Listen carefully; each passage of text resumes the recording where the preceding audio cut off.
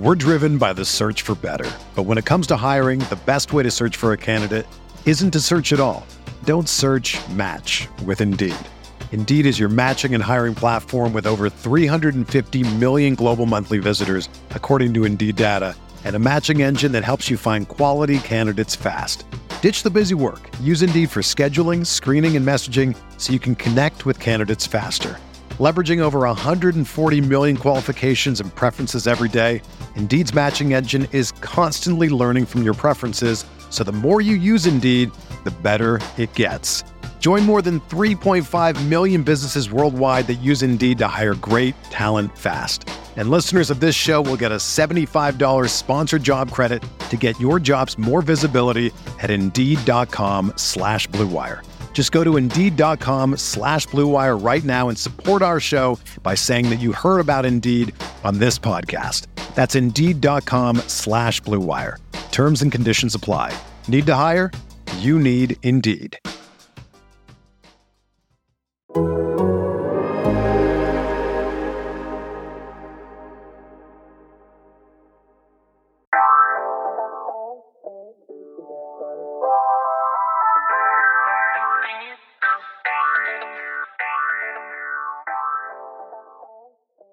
Welcome to the Seahawks Man to Man podcast, powered by The Athletic. Shout out to the company. My name is Michael Sean Dugar. I'm here with my co-host, Christopher Kidd.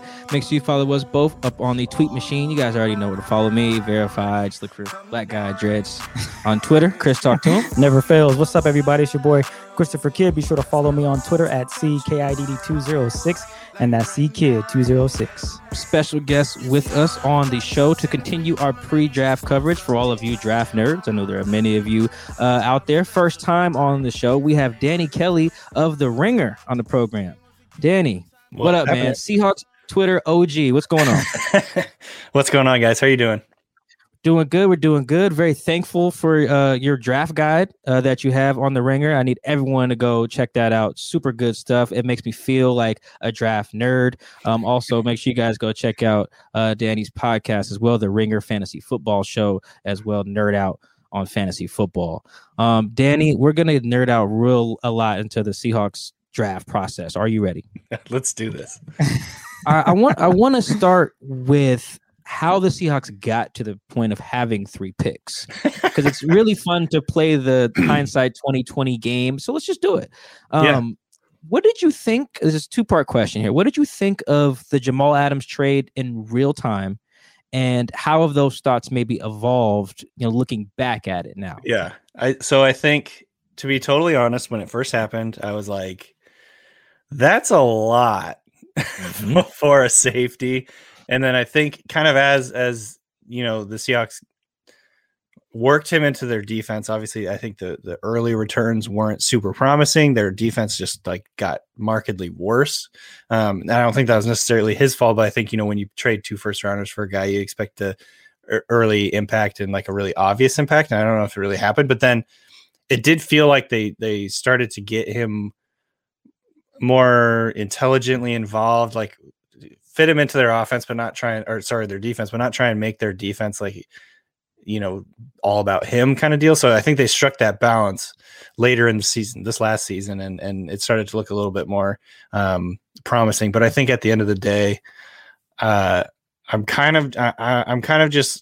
ready to let it develop and prove me wrong, but it still feels like it was just probably not the right choice. I don't think he's necessarily a 2 first round draft pick kind of player necessarily. I think he's a very good player, but I mean, that's just a lot to give up, and it kind of hamstrings your whole draft if you don't have a first rounder. So I would say I probably look back. I would say they might not make that trade again. Yeah, and then throwing the 3rd in there is where that too. You feel like it's just like a throw in at the time. It's in July, and then you get to draft month, and you're like, damn, a 3rd round pick could really land you a dude. Yeah, if you do it right, like Tyler Lockett, I believe is a 3rd round pick. Imagine having a chance to get a guy like that. The other 2 trades that they've made to kind of get them where they are, one of the more recent ones is the Gabe Jackson trade from the Raiders, gave up a 5th. And where are you on that one? I think that is a good trade. I think anytime you get past pretty much the third, fourth round, then you're really throwing darts. And so getting a starter caliber player like that, who's going to, I think, upgrade your offensive line, plug and play guy. He's already obviously very experienced. You don't have to coach him up and not really know what you're going to get. So I think trading that 5th round pick for an established veteran, it makes a lot of sense, especially for a team that is ready to win now and kind of compete right now. I think people that, if there was any pushback for it, I don't know if people are really looking at it like it was a bad trade, but if there was any pushback, it would be, 4th, 5th, 6th, 7th round draft picks. A lot of times those guys turn into foundational special teams type players, depth pieces that give your roster more depth. And it's those, if you punt on these like mid to late round picks too often, then like it can affect the overall composition of your roster in the long term. I think you just can't afford to pay veteran guys to do like the back end stuff. So I think there's like potential long-term ramifications for those kind of trades. But at the end of the day, I really like that trade. I think it was a really, it was a good thing for the Seahawks. I think it's going to help them in year one. And honestly, that 5th round pick probably wasn't going to help them a whole lot in 2021. I'm going to rattle off a list of names here and then tell everyone what they have in common. Michael Bennett, Gabe Jackson, Nick Vannett, Quandre Diggs, Calais Campbell. I can't remember the dude's name. There's a kicker in there from the Vikings. Chris, do you know all those people have in common? It's okay. I don't know. I'm sure Danny. Do you know what all those people have in common? Were all they traded for 5th round picks? They were all traded for 5th round picks. And I say this to ask Danny, does the league actually know the value of a 5th round pick? Because it feels like it's just all over the place. That is actually very bizarre to think about. I think a lot of that probably I don't remember who did the Seahawks traded Bennett for a 5th. Is that what? Yeah, they got a 5th back, and they got Marcus Johnson, a receiver who never made the team. I think he's on the Colts now. Yeah, I believe. Yeah, like I think the a lot 5th of that, round trade value has been very weird. Like Nick Vannett and Quandre Diggs, Calais Campbell, that kicker's name that I can't. A kicker, 5th round pick. I don't know any kickers in the NFL. Yeah, it's a very, very, very strange. I feel like no one in the league knows what a 5th round pick is actually worth. A 5th round pick, the value of a 5th round pick is take this guy off our hands. We don't want him anymore. Kind of deal. I think we don't want to deal with his personality maybe anymore or something. Maybe we are trying to offload his contract. That's what it costs, I guess, is a 5th round pick. The last one here, I would imagine you're okay with this one, especially what it did for the team. But like they give up a 7th, I think, to bring back Carlos Dunlap. Where you at on that one? Oh yeah, that one's a no-brainer. I mean, so yeah, like 5th. Honestly, like 5th, 6th, 7th round picks. I really just don't count those in, really, to be honest. I don't really care about them because like they're absolute dart throws. If one of those guys turns out to be good, that's great. And the Seahawks certainly have found a few guys in the 5th, 6th, 7th round. I'm not like saying it's impossible. I'm just saying the odds are, those picks are not going to be super useful in the long run. So anytime you can bring in a starter caliber player with that, I'm all for it. Yeah, I mean, the Seahawks do have some really good examples. J.R. Sweezy, Malcolm Smith, Byron Maxwell. There's some other like Sherman was a 5th rounder. I think. Yeah, Sherman Cam are 5ths.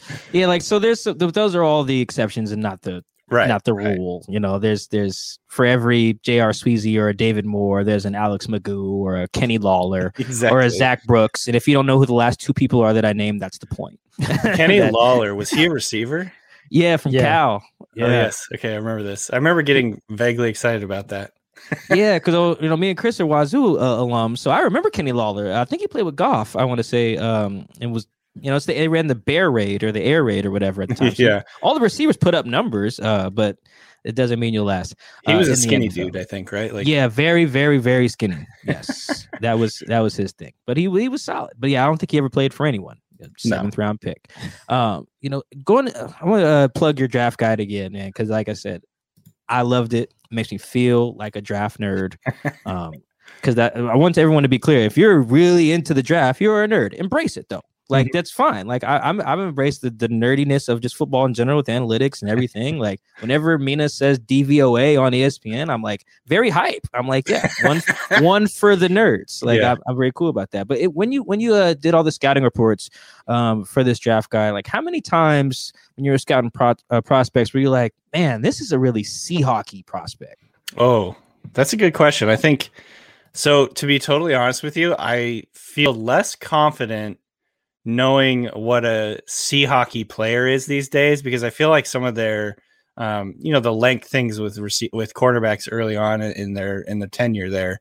I'm not sure that's necessarily quite as strong of a rule. Like you used to have 32+ inch arms, and you have to be like 6 foot even at least to kind of be like considered in the pool. But now they got guys like DJ Reed and whoever, and they've just been a little less stringent about those rules. So to be honest with you, I don't feel like I have as strong of a grasp on what they're looking for. But generally speaking, elite athletes that's gonna pique their interest. Guys who love ball, guys who are super gritty, play hard. Running backs I think are pretty easy to figure out. They're looking for guys that are gonna try and like run through your face essentially. And like last year, for instance, DJ Dallas was the guy that I had pegged for as like a Seahawks target the whole way along, because just the way he plays is so Seahawky, like grit. He's like playing special teams. He's a former quarterback. He tries to break tackles. He's very physical. So I was like, this is all like fits the Seahawks exactly. But yeah, absolutely. I'm always trying to like find guys that I think would fit. It's been weird this year because they have so few picks. I'm like almost disinterested. I'm like, they're not going to get it. They're not going to get any of these guys. Why am I like even investing my emotional, like trying to like talk myself into this guy being a Seahawk. But yeah, absolutely. Like some of the, like the prototype type guys they look for sure. Do you think John Schneider's going to flip those 3 into some more picks? Yeah, I think, it's harder, obviously, when you only have, what is it? The first one they have is a 3rd rounder? 56, so real late in the second. Okay, yeah. So it's certainly going to be much harder to turn that into, like last year or whatever, they went in and traded back however many times and turned it into a huge haul. But this year, maybe they'll end up drafting 5 times or something like that. And I feel like that would probably be a reasonable goal, 5-6 times. But I definitely see them trading back. That 56 spot, that would be like their best shot at picking up like an extra 3rd or extra 4th or 5th or something like that. And trying to walk away with a few more draft picks. But there's going to be a lot of tackles, offensive linemen in general, I think, and a good amount of corners, receivers in that area that some teams probably going to want to come up and get. And I could see them trading back in that spot. Now, trading back, I think they will too. Even if I'm still kind of torn on the strategy of it, just because I do think they need a starter. Like if you come away with 5 projects, I don't really know how well that helps you in 2021. So let's say I changed your name. You're no longer Danny. You're John Schneider now. Welcome to the show, John. Thank you. How far back would you be willing to trade before making your first pick? Oh man. So man, are they going to really are we going to go through the whole first 2 rounds without making a pick? Possibly. Might be chilling until like late on Friday night when they make a pick. So yeah, I guess I would say no further than going back into the 3rd. Like if they're going any further than late 2nd or early 3rd, then you're really getting into like dart throws and like you're saying, you want to find guys that can start. You want to find guys that are going to contribute. And if you go back, obviously the trade back strategy has been one, generally speaking, that you could say has worked because they found a lot of guys in the draft. But over the last few years, their drafts have been pretty poor, I would say, or at least average at best. And then and if you look and see some of the guys that they gave up by trading back, I mean, you never really want to play that game because you don't know who they're going to pick. But like they've definitely like traded back, and then some really good players have come off the board like right after they trade back. So it's one of those things where you got to balance wanting to make more picks because you think you have more dart throws to throw, but at the same time, just like you got to pick somebody at some point, right? Like, yeah, you got to use pick somebody that's going to contribute. So I would say if they don't draft in the first 2 rounds, I don't know. It's going to be tough. It's going to be tough. Yeah, I think it's going to be tough indeed. I do want to jump to the cornerback position because if there's 1 or 2 guys, maybe 3 guys that are available at that position, who would it be that the Seahawks should look at? Because they lost Quentin Dunbar, they lost Shaquille Griffin. That cornerback spot it's not as strong as the Seahawks would want it to be. So who are 2 to 3 guys who might be available at 56 if the Seahawks do decide to take a guy? Yeah, so I think it with the caveat that it's kind of tough to know really like how this draft is going to go down because we have so much less information this year than normal based on all the, there's no combine and weird total season. So I think there's going to be like, maybe these guys I mentioned will end up being a first rounder and you'll think I'm an idiot, but a couple guys come to mind. Tyson Campbell from Georgia, Eric Stokes from Georgia. So the two Georgia corners both have length, a ton of athleticism and speed. I think maybe with both those guys, there's some questionable like tackling skills, which maybe would be a turnoff for the Seahawks. But at that point in the draft, like you're not going to find a complete guy. You're not going to find, with a guy that has all the traits that you're looking for. And I'm going to butcher his name, but Ifeatu Melifonwu from Syracuse, it's pretty close. Is another really interesting one. Did I get there in the ballpark? I think you're good, that man. Sounded right. Yeah, better than what I would say. Yeah. But his brother Obi was in the league for a minute. I think he might still be in the league, not necessarily starting, but another guy who I think fits the mold, at least of what the Seahawks used to be looking for with length. He's 6'3", 214 pounds or so. He's obviously a lot bigger and longer than most cornerbacks. I think he's got elite athleticism, good ball skills. And then a guy that I was just watching that I really like is Paulson Adebo from Stanford. I don't know if you guys have watched him at all, but he is really interesting to me. He reminds me a little bit of Sherman or actually I think I comped him to Byron Maxwell, to be honest. Yes, I saw that in your draft guide. Yep. He's really like great ball skills.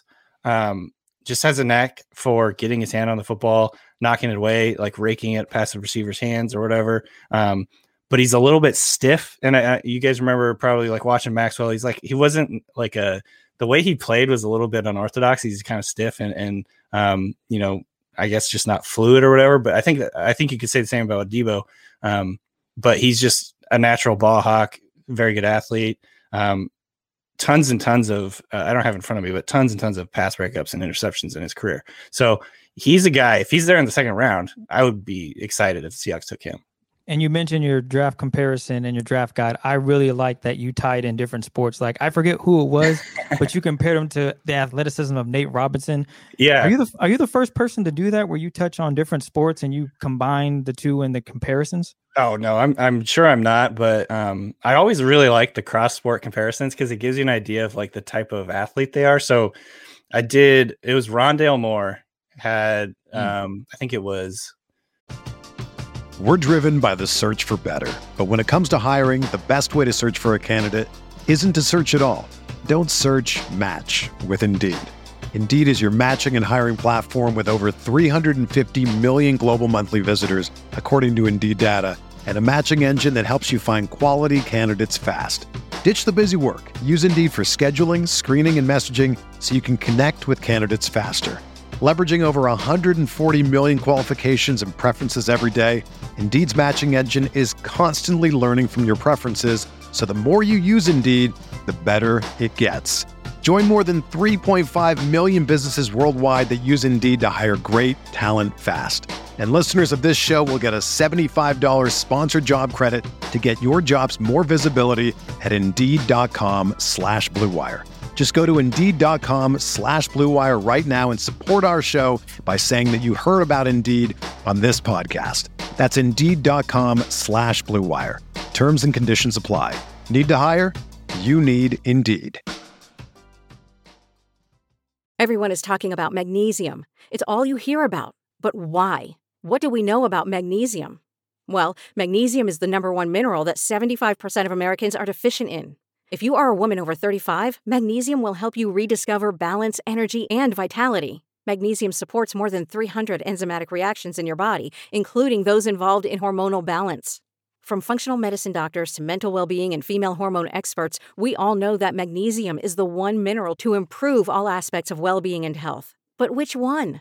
Magnesium Breakthrough from Bioptimizers, the trusted choice recommended by leading experts with 7 best-absorbed forms of magnesium to ensure your body receives the support it needs for overall well-being. Go to bioptimizers.com/balance today and use code BALANCE10 for 10% off. Support your journey to wellness at bioptimizers.com/balance.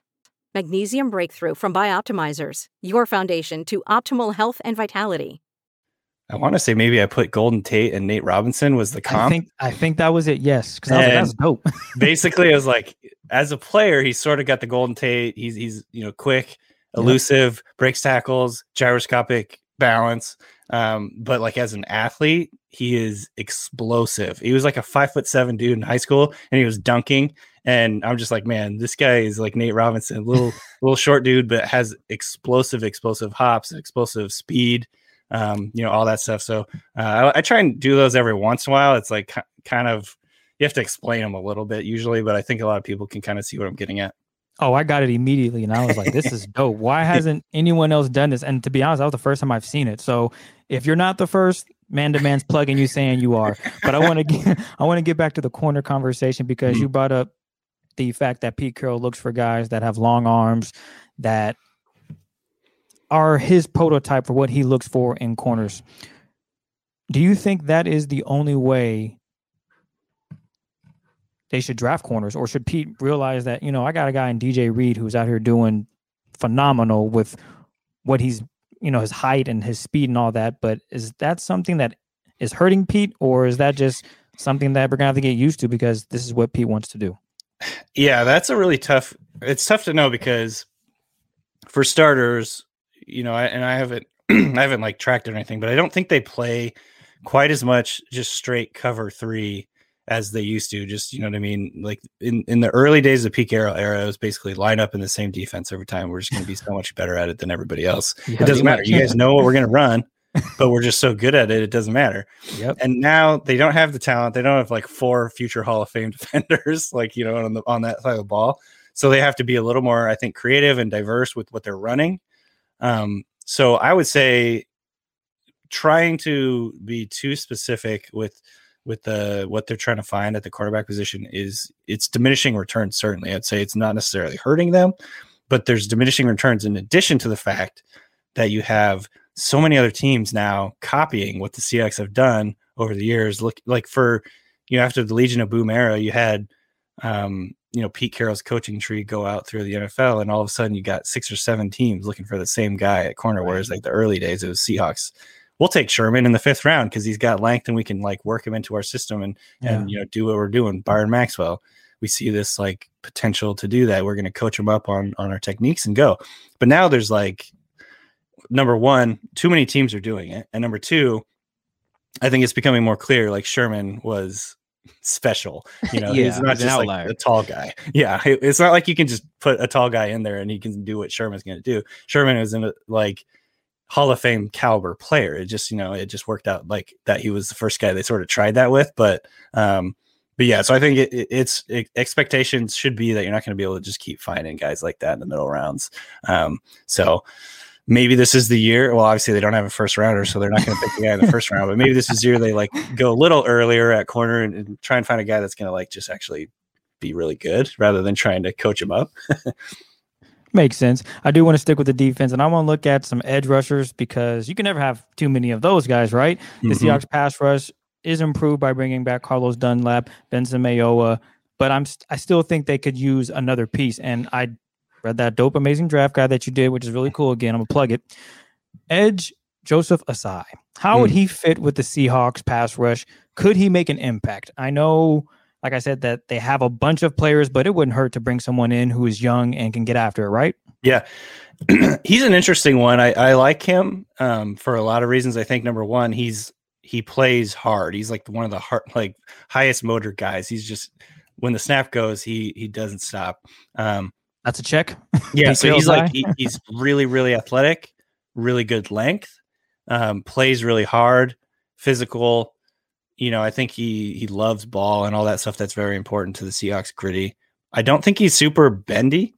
Like he's he's probably a little bit too like stiff, I think, to be, like a double-digit sack guy. But he is the type of player I think that could live in the backfield, be a very good run defender. I'm not going to compare him to like Jadeveon Clowney. He's not the same type of player, but like maybe a guy that's disruptive, but not going to like get a ton of sacks. That's the kind of who I picture with Osai. He had a ton of tackles for a loss last year, and he's still pretty raw. They started him out sort of like trying to fit him in as an off the ball linebacker, and then they kind of realized he's just better as a pass rusher, so they let him play on the edge. And so yeah, I think he definitely be in that range. I'm guessing he'll probably be in that range or mid to late second round. And I think he would be a fit just because the way he plays, the style he plays, like his athleticism, all that. I think, his length and all that. So I think the Seahawks would definitely be interested, but I do worry he's just a little bit stiff as a rusher.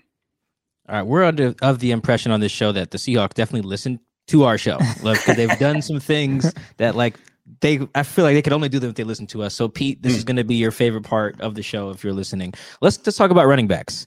I don't think that's a position that Seahawks Twitter wants to hear about them considering with only 3 picks. But just what are your overall thoughts on this class of running backs? So I think it's kind of a top heavy class. I think Najee Harris, Travis Etienne, Javonte Williams are like the clear top tier, and then from there it's sort of pick your flavor. And I think a lot of these guys are going to be landing spot dependent, whether they're, super productive. A lot of them are probably going to be complementary style backs or backups. But there's definitely some guys that fit the Seahawky style mold in the mid to like second, third, fourth round. I think Trey Sermon is the first guy that comes to mind. And the reason, so like stylistically, he reminds me a little bit of Todd Gurley, which you wouldn't be the first like, oh, that's a Seahawks guy, but with with the Ram, I'm assuming the Rams style of offense is going to come to Seattle this next year, and like they're going to do a lot of the wide zone stuff and play action, all that. I don't know exactly how specifically like similar it's going to be under Shane Waldron, but I think it's going to be that sort of style of game. So I can see them number one. Has Todd Gurley signed with anybody? Like, it wouldn't surprise me. No, I think he's a free agent, right? I think so. Yeah. Somebody asked me the other day where Todd Gurley was going to sign. I was like, it's probably going to be the Seahawks because they love like over the hill running backs. I don't know. So I don't know. It wouldn't surprise me if Todd Gurley went to the Seahawks, but at the same time, I kind of think Trey Sermon would be an interest to them. He had a weird college career where he didn't really do a whole lot. He was very inconsistent. He started out at Oklahoma and he transferred to Ohio State. And then late in this last season, he looked honestly like the best running back in the country. He was unstoppable. He's like jumping over guys, picking up 200 plus yards in a couple of games there for Ohio State, and just looked really, really explosive. Awesome. So I think he's going to be a kind of guy that some team takes a chance on in like the third round or something like that. And I could see the Seahawks liking him for that reason. And then, if we're talking about bigger backs, I think that's kind of the Seahawks thing, right? Like they're not probably going to go in with like a 200-pound guy. Ramondre Stevenson from Oklahoma is another one that's interesting. I comp him to like a Gus Edwards style of player where, he's downhill. He's not very explosive or fast, but he's like a slick runner. His footwork is really good. He has really good balance. He makes guys miss in the short area, and he's just really solid, like a thick, solid dude that can, like bang around in between the tackles. So he'd be another guy I think the Seahawks would end up liking. And then if you want to get really like later around, Kylan Hill from Mississippi State is, I think, another guy that could be interesting for the Seahawks because again, he's like physical, dynamic, pretty quick. He kind of reminds me of Travis Homer a little bit. So he might be like a late round type of dude to look at. On a scale of 1 to outraged, where do you think Seahawks Twitter as a whole is going to fall if the Seahawks only use 3 picks this year and one of them is on a running back? I don't think it matters how many picks they have. They're going to be outraged. True. Do you think, what do you think the odds are they will take one? Because they seem to have a few guys that they can roll with now. So I've thought about that more recently because of their reported interest in Gio Bernard. And I was like, if you're interested there, because he doesn't fit necessarily like the run through your face type of mold, which is what they like. He fits more like, I don't know what you want Rashad Penny to do. Screens. What you want Travis Homer, DJ Dallas, all these pass catching backs that you have on the roster to do. So I was like, wait, they went after him? So they're going to draft a running back then. Yeah. So I was maybe at like 5-10%. I think their group right now is like Chris Carson, Rashad, Travis, DJ and Alex Collins. I'm like, you know what? Cool. Like that's Alex Collins. Yeah, they still got Alex Collins too. I was like that. No one's costing you a ton other than Chris isn't even. I think his cap hits like $2 million or something this year. Like you're okay. But then I saw the Gio Bernard thing and I was like, wait a minute, they're gonna draft a guy here and it's gonna light the world on fire. I was going to instead of saying from 1 to outrage, I was gonna put from 1 to Evan. Because like I think he represents the highest amount of outrage on Seahawks Twitter, because I think it's going to explode when they're like, with the 111th pick, the Seahawks take a running back. Running like the whole world there's going to be no Wi-Fi in King County because of that. But can't wait for that. Yeah, no, I'm selfishly waiting for it just because I like chaos. Like what do you say in Dark Knight? Like some guys just want to watch the world burn. Like I'm okay with that, like on Twitter. Like, the world kind of did burn in 2020, and I didn't like it. Right, but on we're talking about the draft and keep it to sports. That's fine. Yeah. Yes, there you go. Exactly. But I do think I've also been wrestling with like the slot receiver position here. I've been mocking slot guys to them all last like month or so. It feels like cat from South Carolina. Who else have I had in there? Kid from Louisville who weighs like 100 pounds. Tutu. Did you say Shi Smith, the first one? Yeah. Yep. Shi Smith, man from Louisville. I guess I can't remember how he says. I don't know. That's why I just said South Carolina. See how I just didn't try to mess up his. I hate when people mess up my name, so I don't like to guess. There's another one in there. Oh, the kid from South Dakota State, Cade Johnson. Yep. Yeah. Do you like any of those guys to be a slot guy in Seattle? And if there any other names that maybe we're missing out on to fill that role? So Tutu Atwell is definitely interesting. He's like 155 pounds, super fast and explosive. So I guess, and he's actually, he's like a good deep threat. It might make some sense. He's not going to block, which is obviously something that the Seahawks seem to like. He's going to get ragdolled out there if he tries to block anybody. So that might not be on their radar. Amari Rodgers from Clemson. Yeah. He feels Seahawky to me. Ooh. Because he's like a Deebo Samuel style guy, like very physical, could be just a running back straight up, just, line him up in the backfield and run him out of the backfield. But he's former 4-star guy. So he's got that pedigree, good body control. So this is maybe not like a very important scouting point, but I remember watching him and Kadarius Toney on like the Senior Bowl replays and stuff. And like Kadarius Toney, very explosive. He's probably going to be a first rounder, early second rounder, not in the Seahawks range, but he is like chaotic in his body movements. Kadarius Toney he's just like constantly stumbling and falling and tripping, but he's also like blowing past guys and doing all that stuff. But like, contrast that with Amari Rodgers, who's not nearly as explosive, but he's so smooth and so collected physically. I just think he's like a really interesting guy to me that, again, like you might get like sort of entranced by the speed of a guy like Toney, but Amari Rodgers would not surprise me if he just ends up being a better football player.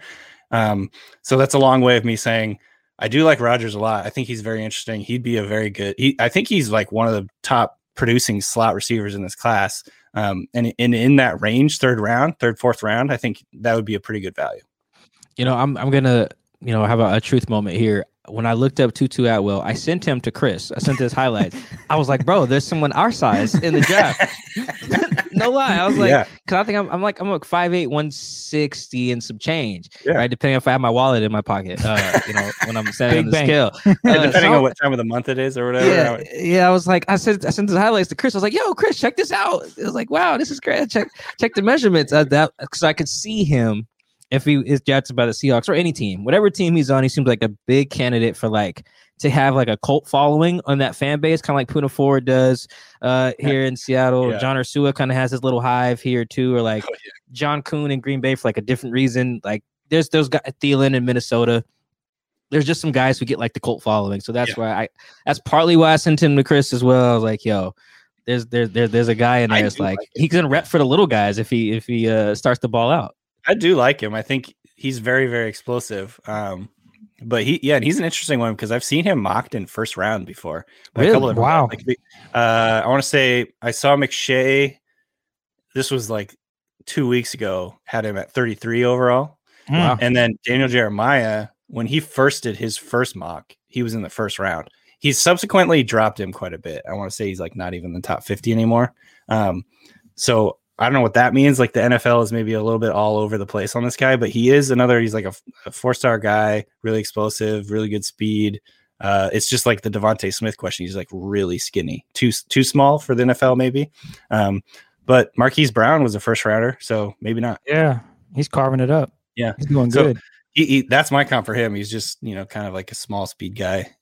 And I don't know if he would necessarily fit with the Seahawks, just because he's not going to block for anything.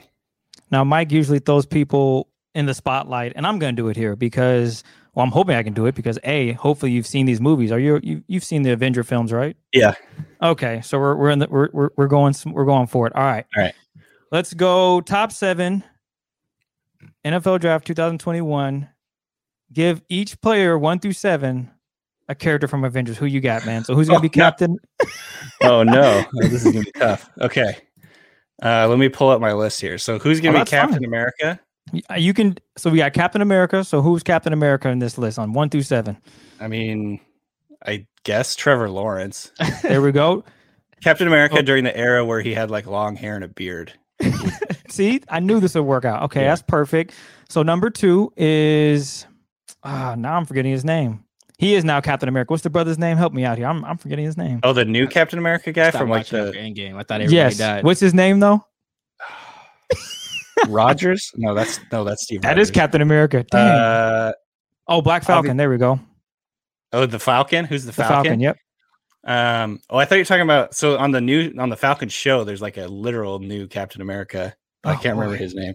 But he sucks, so it doesn't matter. So the Falcon. Ooh, that's a good one. I'm going with Jeremiah Owusu-Koramoah from Notre Dame.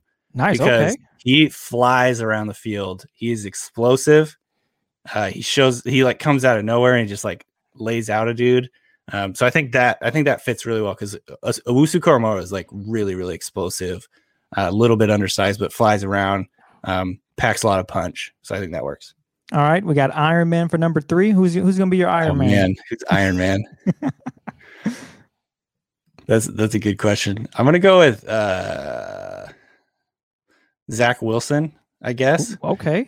Here's why. His grandfather owns JetBlue. Oh. Case closed. So he's rich.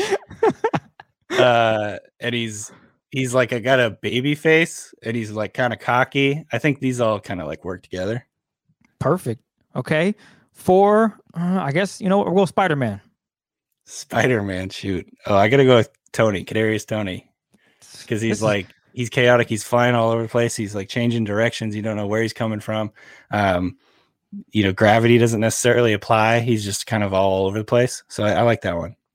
All right. Gotta go Hulk smash. Who we got as the Hulk? Oh. Let's see here. I'm going with Najee. Ooh, okay. Is that a good one? I guess that's a good one. I'm just thinking of like, he's just like physical, big physical. Kind of runs all over the defense, smashes guys in the face. Is Najee's the one who's joined this like trend of guys wearing the really tight spandex to show off their thighs? I feel like it's him. It's like him, the Packers pick from last year. Saquon. I feel like it's like a group of guys like showing off their thighs. Oh yeah, on social media. AJ Dillon. AJ Dillon. You want to talk about Hulk? Oh, that's Najee Harris has quads that could rival AJ Dillon. So he's got hulkish quads. I'm gonna find the picture. I'm pretty sure he sent a picture of himself to AJ or Saquon. Like, yo, I'm Check here with the thunder thighs. Like, I'm pretty. I gotta find it. But go ahead. So that's 5, if I'm not mistaken. If my math serves me well, we're gonna do 6 because I can't remember 2 other guys. What's the man that shoots the bow and arrows? Help me out here. What's his name? Hawkeye.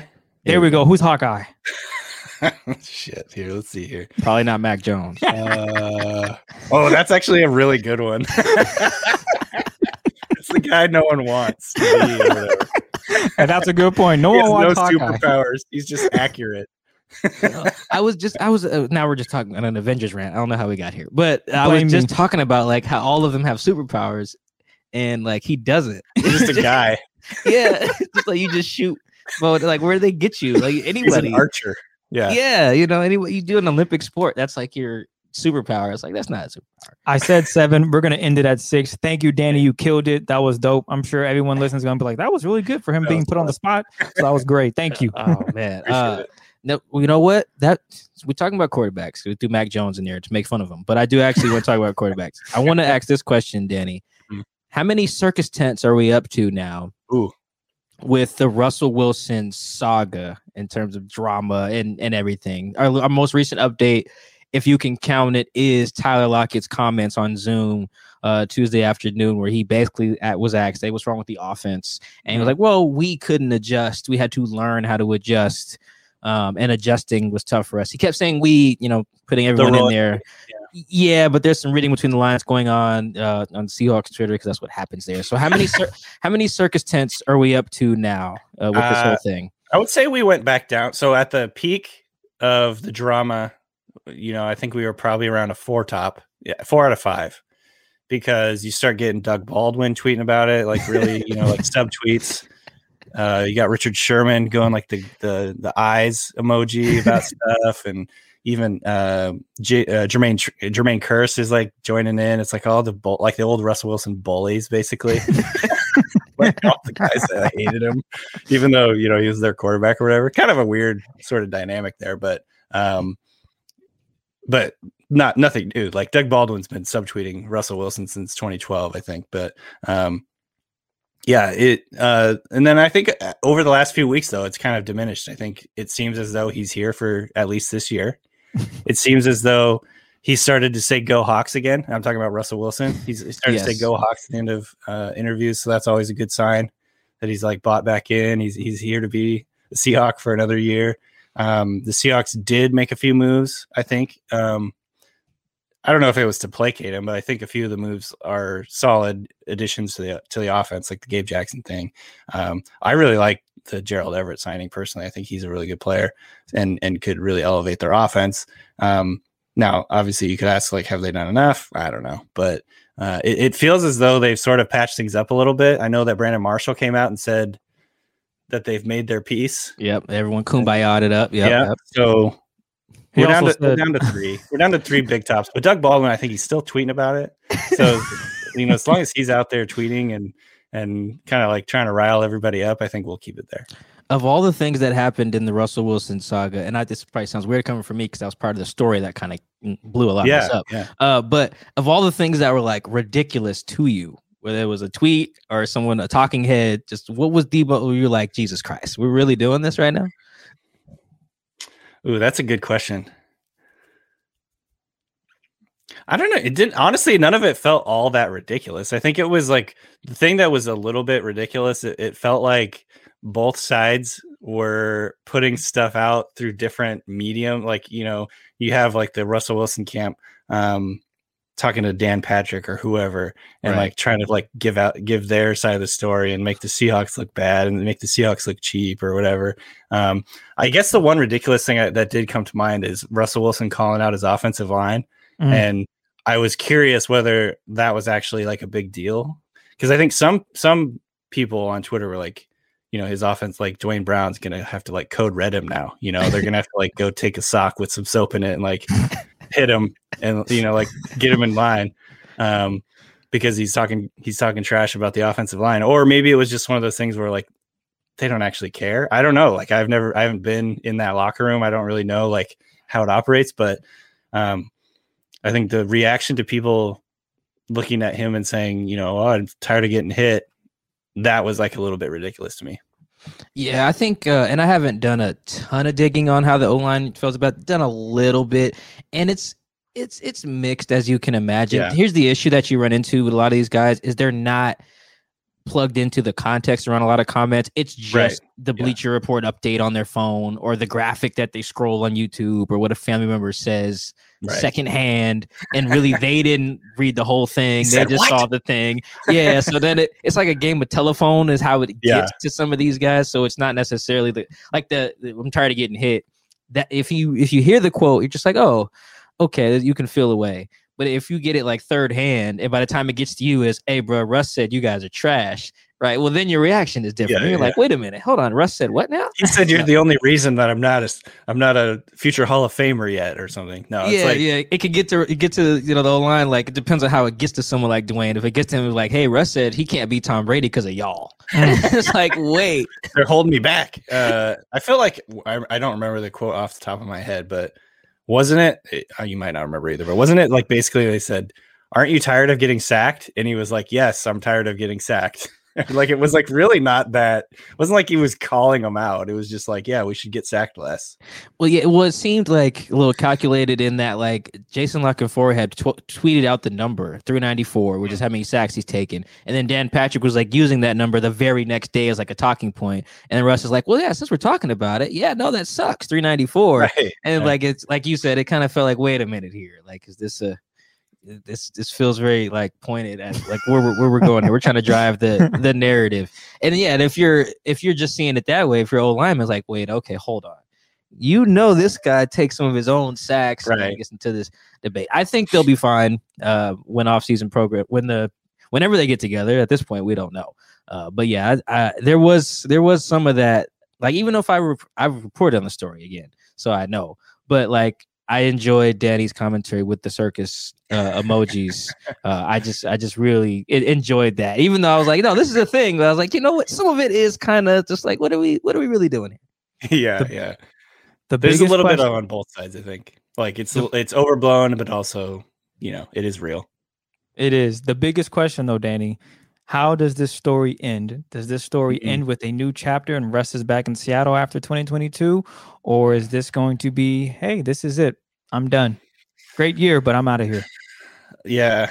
So I think this is not a cop-out, but I think it does.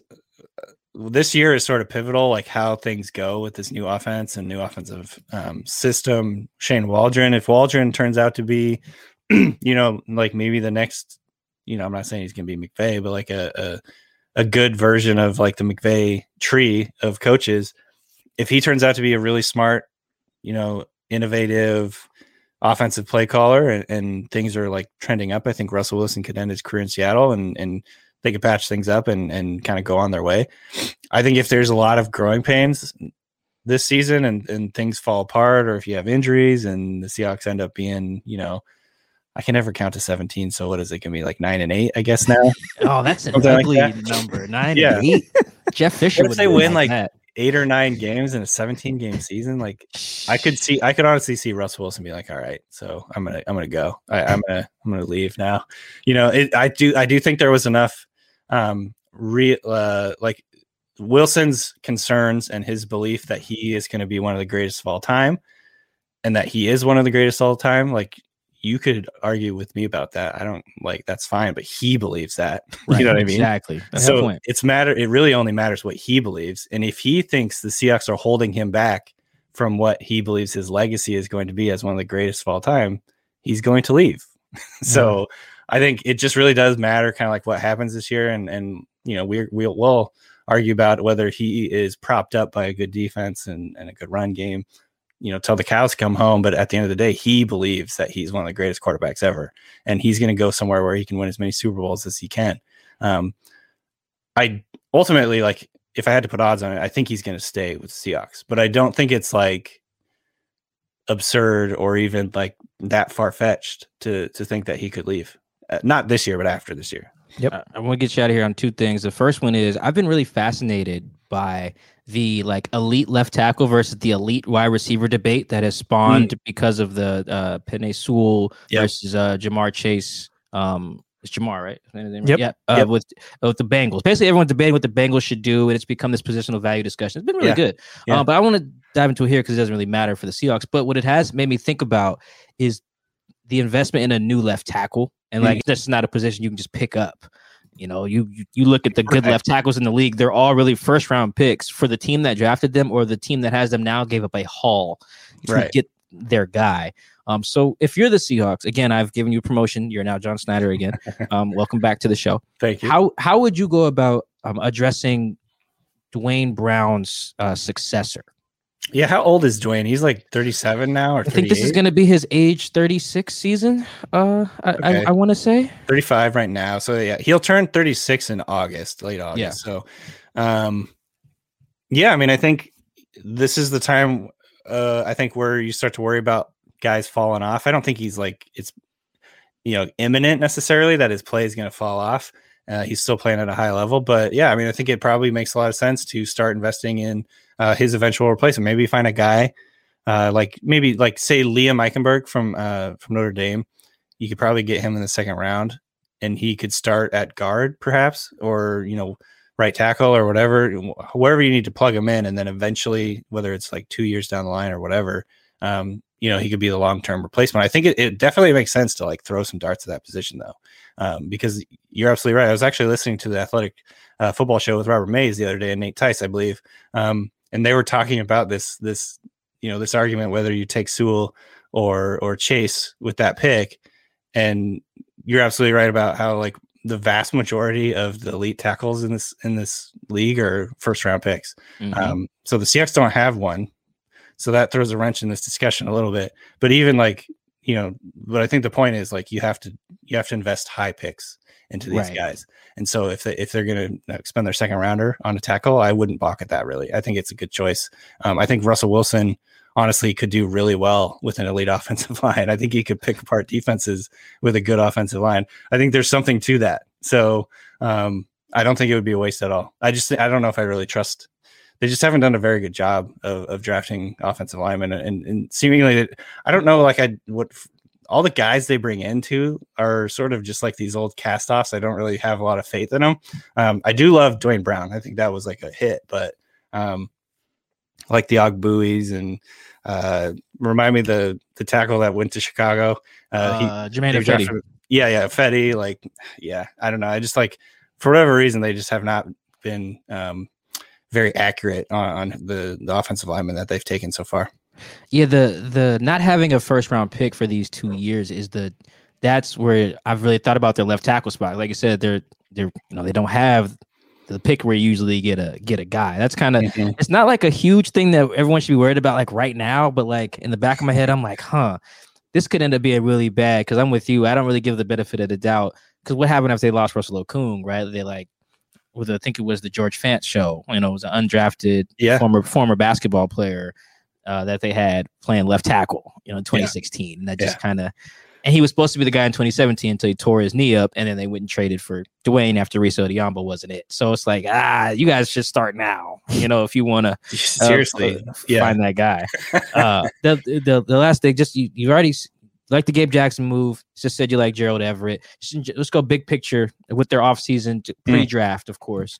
What do you think? I'm not going to ask to rate it on 1 to outraged or anything, but just what are your kind of thoughts on what they've done this offseason? I'm not at the Evan level yet. No, I actually, honestly, I kind of like their offseason. I like that. I like the Waldron signing or not signing, whatever. They hired him.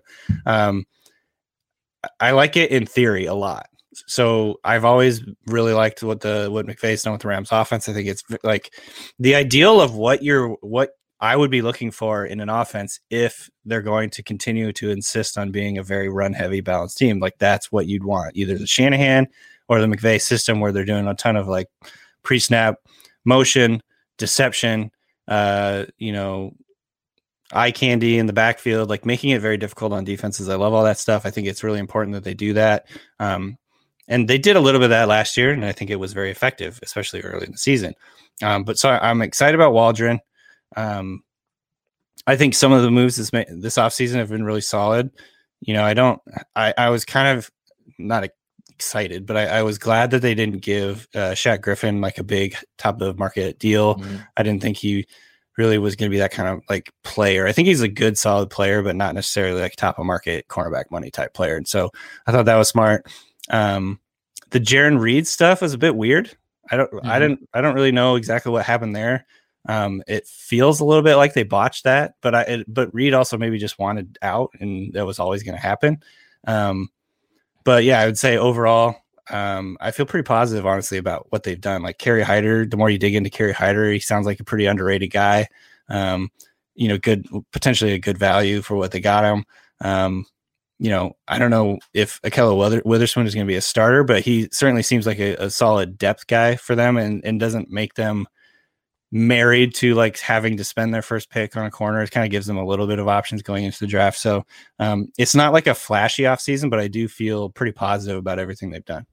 Yeah, Kerry Hyder reminds me a little bit of Quentin Dunbar from last year in that no one over here really knew about him. And then they did their Googles and, read some Pro Football Focus stuff and a couple film studies come out. Yeah. And you're like, oh, he's good. This is great. Yeah. And it's like, oh, we've talked ourselves into the thing. Now, obviously, Quentin Dunbar had other issues, with the legal stuff and everything. But like at this point last year, the Quentin Dunbar thing was great. It was like, oh, yeah, got a guy. He had that high Pro Football Focus grade through the first 9 games of the season in 2019. Like it was widely considered a great move. And Kerry it feels similar. That like there hasn't been the same revelation, I don't think, with Gerald and Okello. Like if you had an opinion on them, you have it still, and if you didn't, you don't. Like Kerry was the one. It's like, yo, wait a minute.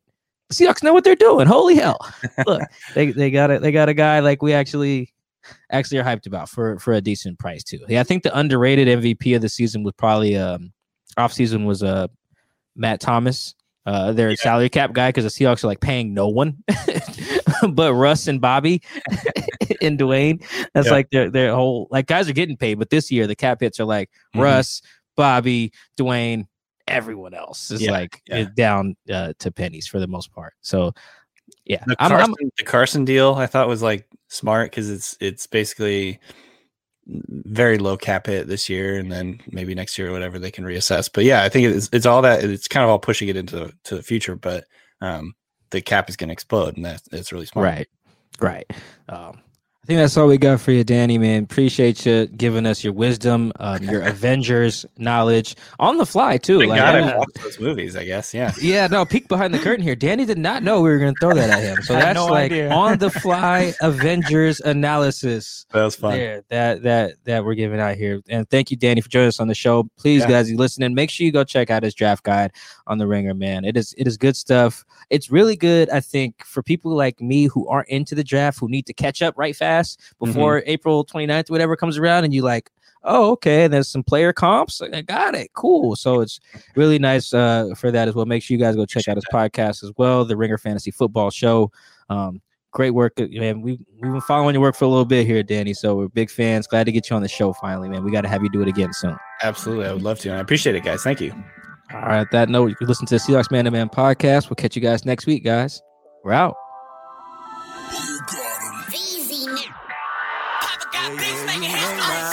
Come down. Ooh, you make my high come down. Always tripping when you come around. So I'm gonna have to cut you off, right now. You see, I don't have to drive me. You can say that for your mama. Maybe you should smoke something. Try the marijuana. I was loving you good. The vibe was straight. Showed you a couple of things and they feelings changed. I treated you right. Everything was a gift from a time to your bag and the color on your lip. Yeah, you plenty of 50s. The headlines remind us daily, the world is a dangerous place. The elites in charge say everything's fine, stop noticing. But you know better. And your gut knows that time is short to prepare for a world that is 4 missed meals away from chaos. My Patriot Supply has helped over 3 million families become more self-reliant and is the company Americans trust to prepare. Go to MyPatriotSupply.com and secure their best-selling 3-month emergency food kits. Each contain delicious breakfasts, lunches, and dinners, averaging over 2,000 calories per day. Secure at least 1 food kit for each family member. For a limited time, save $200, plus get free shipping on all their Ready Hour 3-month emergency food kits. You're not ready if it's not Ready Hour Foods. My Patriot Supply also has solar power generators, water filtration units, biomass stoves, heirloom seeds, and critical survival gear. Shop MyPatriotSupply.com today. MyPatriotSupply.com.